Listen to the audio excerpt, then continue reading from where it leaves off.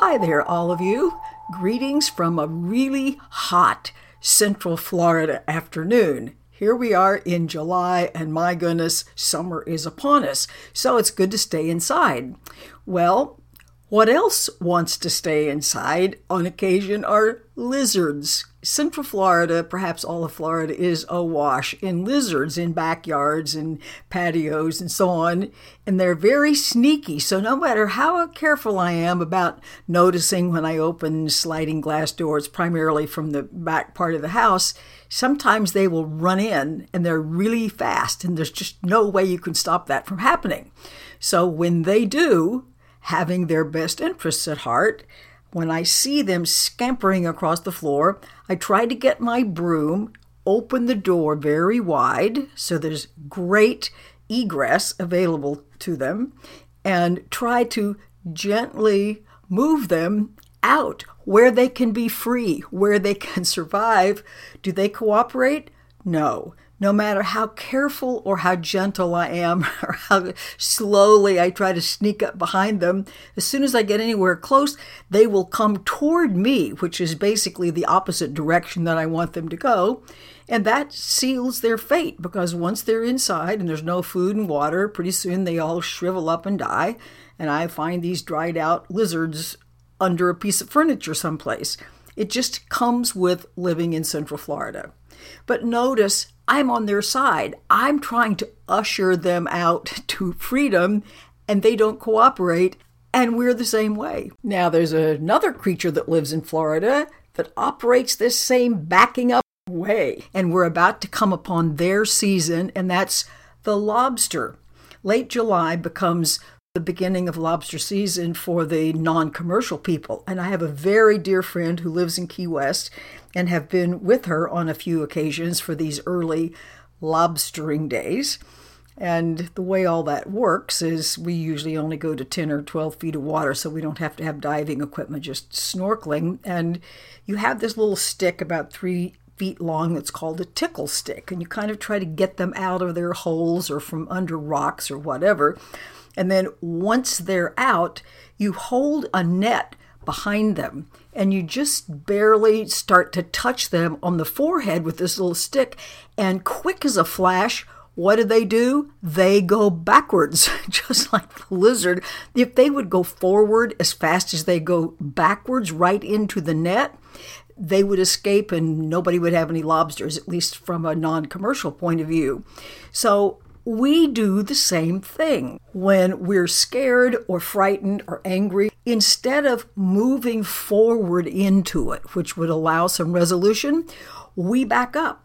We defend, we close down, we contract, we resist, we do everything to make things worse. Now, the conventional wisdom of the world, which is insane, is to do just that. Build more walls, hate more people, drop more bombs, divide into smaller and smaller little closed groups that are all against one another. And all that does is make everything worse. Because what happens when I contract and I resist and I close down and I will not accept and I will not love is I keep lowering the frequency of my own energy field. And the lower it is, the more painful, the more dire, the more distressing my worldly experience is going to be. So that is why A Course in Miracles and other works will say everything you know about everything is 180 degrees off. And this is certainly one of them. Rather than backing up when we have something that disturbs us, we need to go forward. We need to open. And you might say, well, that is really crazy. Well, the ego world naturally is going to say that's very crazy, but the ego itself is crazy, so you can't really take its advice as anything you want to operate out of. And besides, you can test this out for yourself. So if you have some circumstance in your life that you have been objecting to, that you have not loved, that you have thought had no right to be, or someone else or some other circumstance you've decided should not be, the universe should not be allowed to have that experience, then you've set yourself up for trouble. So what we want to do is notice those things either in ourselves or other people or circumstances or the house down the street or whatever it may be that you object to and close down related to. And that specifically needs to be the target of your loving openness. That's why it's there. Somehow you are responsible for having this here because our take on things creates the experience. And the more we close down and the lower that frequency, the more unsatisfactory and lacking and distressing our life experience is going to be.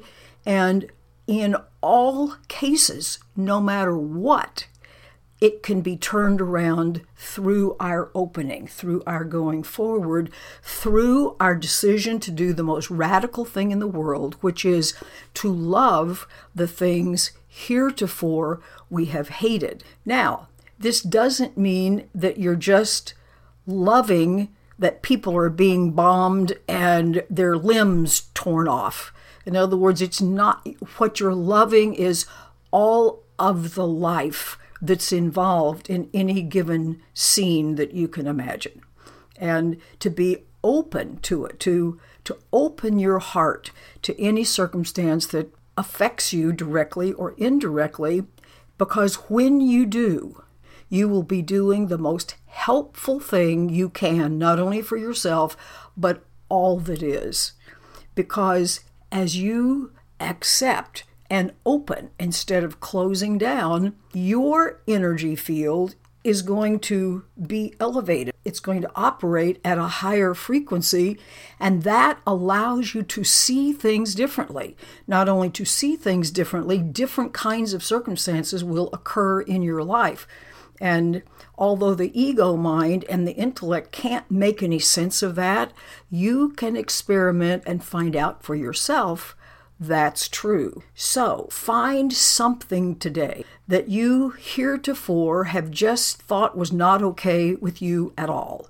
And you've either actively resisted it or in your mind you have decided this shouldn't be. This shouldn't be about me. This makes me a bad person. This shouldn't be about you. This shouldn't be about a situation, a circumstance, a plant. It doesn't matter what it is.